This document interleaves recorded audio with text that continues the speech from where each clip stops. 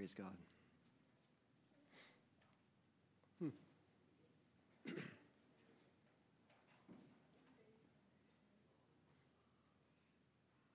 You know, God is taking the church as a whole across this world and taking it through a refining period. This, we've been talking about shaking, how God is shaking. He's shaking the earth. That's why we see all these things going on. But in shaking the earth, first he shakes the church. It takes the church through a refining time. And it's just because it's going to take people who truly give everything to God to change things. It's going to take people to decide to resolve in their heart that no matter what I see going on around me, no matter what happens, I will follow after God. I will follow after Jesus. I will not turn to the right hand, to the left. That is what it will take. Okay? So, good morning. Appreciate you too. It's an appropriate time, right, to say so. I was thinking about, we were singing that song, Rivers. Thank you, son. I appreciate that. Thank you.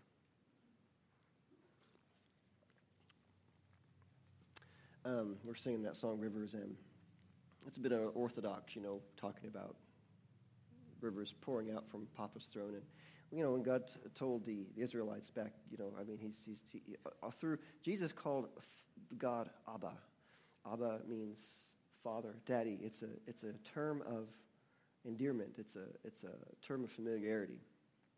And it's the same thing, when we say Papa, we say daddy. It means the same thing. And so when you say Abba, Father, you're just saying Daddy God. And so, I was thinking about that. There's a chapter in the end of Revelation. That's actually the last chapter of Revelation. Because I got the sense, because it's not just us in here, and there's people watching online, and a few of you I don't know, and I'd like the pleasure of knowing, but you get in here at the end of Revelation where it's talking about the river of life. And in the beginning in Revelation, it's chapter 22. You don't have to turn here. I'll read it to you, but you can look it up if you like. Revelation 22. In that first verse there, Revelation 22, it says, "And he showed me a pure river of water of life, clear as crystal, proceeding from the throne of God and of the Lamb." And then you get down to the end there. You see at chapter 12, and Jesus says here, he says, "And behold, I'm coming quickly, and my reward is with me to give to everyone according to his work. I am the Alpha and the Omega, the beginning and the end, the first and the last. Blessed are those who do his commandments, that they have the right to the tree of life and may enter through the gates of the city. He says, but outside are dogs and sorcerers, sexually immoral, murderers, idolaters, and whoever loves and practices a lie." So there's your warning. "I, Jesus, have sent my angel to testify to you these things in the churches. I am the root and the offspring of David, the bright morning star." That's Jesus. "And the Spirit and the bride say, 'Come.' And let him who hears say, 'Come.' And let him who thirsts come. Whoever desires, let him take the water of life freely." So, that's a picture of you accept Jesus, you have access to that. That's water of life. Jesus said, "He who believes in me, out of his rivers will pour rivers of living water." That's the Holy Spirit. And so really just kind of wanted to settle some things, because it seemed like in my heart there's some people who are thinking, you get to the end there, we're singing about the goodness of God and how he's always been there, he's always been faithful. You get over into his goodness is running after me, then you get over into rivers of living water pouring out from Papa's throne, from Abba's throne. And it's like, is that really available to me? And the answer is yes. The answer is yes. You say out loud, Jesus is Lord, believe in your heart, God's raised him from the dead, and you're saved. That's Romans 10:9. If you haven't done that, I suggest you take a minute and do that now. Yeah, accept Jesus as your Lord, and the goodness of God will follow you all the days of your life. You have access. It's like, some people say, well, I've accepted Christ and I'm not seeing these things in my life. Well, it's like I was talking to my daughter one time. We were talking about healing. And she says, well, She says, well, we prayed, and I don't, I'm still seeing these cold symptoms. I said, okay, well, Jesus has made healing available to you, not just healing, but peace. The chastisement of his peace, for our peace, was upon him. By his stripes we're healed. Okay, he shed his blood for our sins. All these things are available to us. And so I said, so it's available. I said, like, for instance, we've got milk in the fridge right now, right? She said, well, yeah. I said, are we drinking it right this second?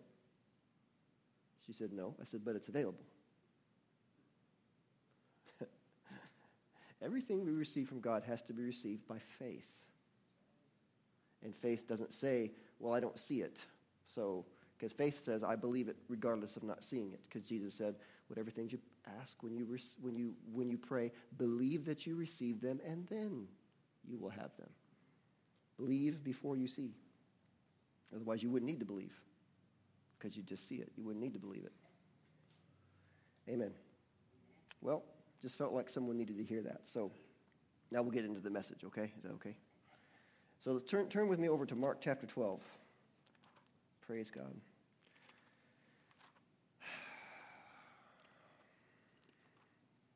We've been taught by our society some things that are wrong, especially concerning humility and loving yourself. And it may be hard to let go of some of those things. Keep in mind that it's like bedrock. It's like you like when you're plowing a field and you hit a bedrock, and it takes a lot of effort and time and manpower to pull that bedrock out of the ground. And then once you've done that, you got to replace that with good soil, because you got a big hole in the ground now. So keep that in mind. If you come across something here while we're reading this and it's hard to receive, ask yourself, is this biblical? Is it true? Because I may need to let go of some things I've been holding on to for a long time. Okay? And God's done the same thing with me in this as I studied this out. So, Mark chapter 12, look at verse 28. Jesus has just gotten done with a theological debate. The Pharisees tried to pull him into a discussion that they were trying to get him to say something that would trap him, and it didn't work, and so they're upset. But at the tail end of this conversation, this question comes up. The scribe asks Jesus this question because he saw that Jesus answered well. And so he's like, okay, well, I've got a question that I really want to know about, so let me ask him. He might know. So look down here at verse 28. It says, then one of the scribes came, and having heard them reasoning together, that's Jesus and the Pharisees, perceiving that he, Jesus, had answered them well, asked him, which is the first commandment of all? Jesus answered him, the first of all the commandments is, hear, O Israel, the Lord our God, the Lord is one. And you shall love the Lord your God with all your heart, with all your soul, with all your mind, and with all your strength. This is the first commandment. And the second, like it, is this. You shall love your neighbor as yourself. There is no other commandment greater than these. So Jesus gives them these two greatest commandments. Both of them are built on love. The God kind of love, unconditional love, not the way the world perceives love, but God's type of love. Okay? And they're both built on that. And the first one deals with love towards God. The second one deals with love towards people. It's pretty simple, pretty straightforward. And we have them up on the wall here. Love God, love others. And then the spiritual growth, you keep doing those things, and you get over to impacting your world, and then remember your first love, which takes us back to love God, because Jesus is our first love. And so as a kid, I always wondered why God is so focused on love. There's a lot of other things about him that I liked. No, I wasn't against love, but it's, I had a lot of other things that I liked. I'm like, well, he's a creator, he's a warrior, he's wise, along with many other things. And so I'd find myself wondering about these commands to love. And so one of John's epistles tells us God is love. Well, love is not God, but God is love. You want to put it that way. And so then to grow in our knowledge of God is to grow in our knowledge of love. Unconditional love. To become better acquainted with him is to become better acquainted with love. So if we're growing in our relationship with God, then love is something that we're always going to be learning more and more about, expressing more and more, hopefully, if we're a doer of the word and not just a hearer of the word. And so, again, unconditional love, which says, God's like, because God loved us while we were yet his enemies. That's unconditional love. I will treat you with love regardless of how you treat me, regardless of what you think of me, regardless of what you do, what you say behind my back, anything. That is unconditional love. I will love you. Now, that's not the same thing as being a doormat. You understand? That's not the same thing as letting people use you. Okay? But I can walk in love toward I can still treat a person with love without being used. Okay?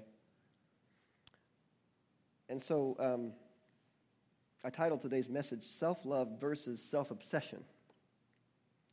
Self-love is probably an idea that most of us would cast in a negative light. And recently I saw that. That was like a flare-up on Facebook for a while among Christians. Oh, self-love, you can't love yourself and all this stuff. Because da-da-da-da-da. And I believe that we've been trained to think that way. We see it in movies and TV shows where there's this self-absorbed character, usually the villain, and the main character says things like, oh, that guy's just in love with himself, or she's so full of herself. Have you seen stuff like this? Okay. And what happens in effect then is that people are trained to think that it's wrong to have love for themselves because they don't want to be like that villain, because they're cast in a negative light, they're looked down upon.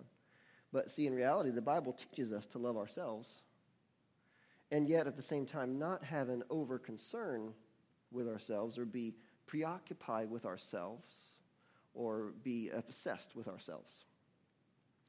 And we'll see that in the Word later on. But the error is, after seeing things like this in TVs and movies and magazines, social media, all this stuff, this generation has been taught, or I could say we have a generation that has been taught, or maybe a few generations that have been taught, that anyone who loves themselves is conceited. And so they cast self-love in a negative light, and they don't understand the difference between conceit and a biblical self-love. See, everything that Satan tries to do is he tries to get people out of balance in something that God has made. To get to where, and I heard a minister say one time, and I agree. It's like the devil just wants to. He doesn't necessarily want to get you in a 180 and turn completely around. If he knows he can't get you to just completely turn your back on God, but if he can get you just slightly off course. If he can get you 1 or 2 degrees off course, see, because if you've got a compass and you got a map, but you're off by just 2 degrees, you walk 20 miles and you think you're going the right direction, but you're not going to be where you want to be. You're going to just be slightly off. So if he can't get you to completely turn your back on God, he wants to get you just out of step with God. Okay. So and that's not something to be in fear of, because Jesus said, "Abide in me." It's easy. Abide in me. Abide in my words. Live to please God. Live to please him. Look for ways to please him. And so what we're really talking about here, like I said, is the difference between self-love and self-obsession. The world teaches us that self-obsession is the same as self-love. That's what they want us to believe. They want us to believe that if you love yourself at all, that you're self-obsessed, you're conceited, you're arrogant, you're not worth listening to. But if we believe that to love ourselves is the same thing as being conceited, then we can't fulfill Jesus' commandment right here that we just read without being conceited, right? Because love your neighbor as you love yourself. So if loving myself is wrong, then I cannot fulfill Jesus' commandment without being wrong. Well, now God's just. He wouldn't give us a commandment that would be wrong, or that would require us doing wrong in order to fulfill it. Is that right? That's right. God's just. Okay? So then, to love yourself is to love yourself always the same thing as being conceited or prideful or arrogant? It can't be. Not if the Bible is to be believed. Apparently, Jesus expects us to love ourselves in some capacity because he commanded us to love others, the same exact way that we love ourselves. So there must be a right way or a godly way to love ourselves. So I want to show you something. Turn with me to Ephesians 5.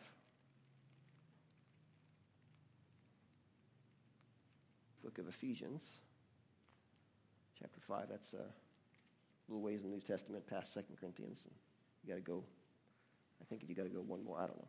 Ephesians chapter 5.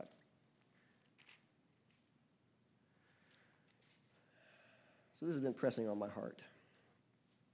We'll look down to verse 25 here.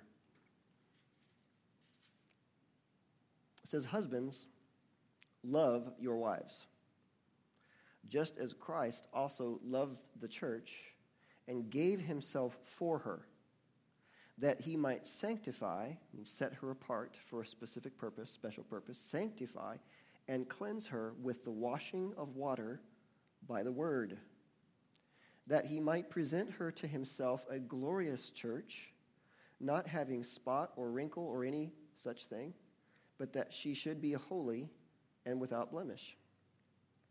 So husbands ought to love their own wives as their own bodies. He who loves his wife loves himself. For no one ever hated his own flesh, but nourishes and cherishes it, just as the Lord does the church." How many of you know, whenever you open God's word with the intention of seeking him with all your heart, first he will wash you with the water of the word. That's why it's so important to be in the word.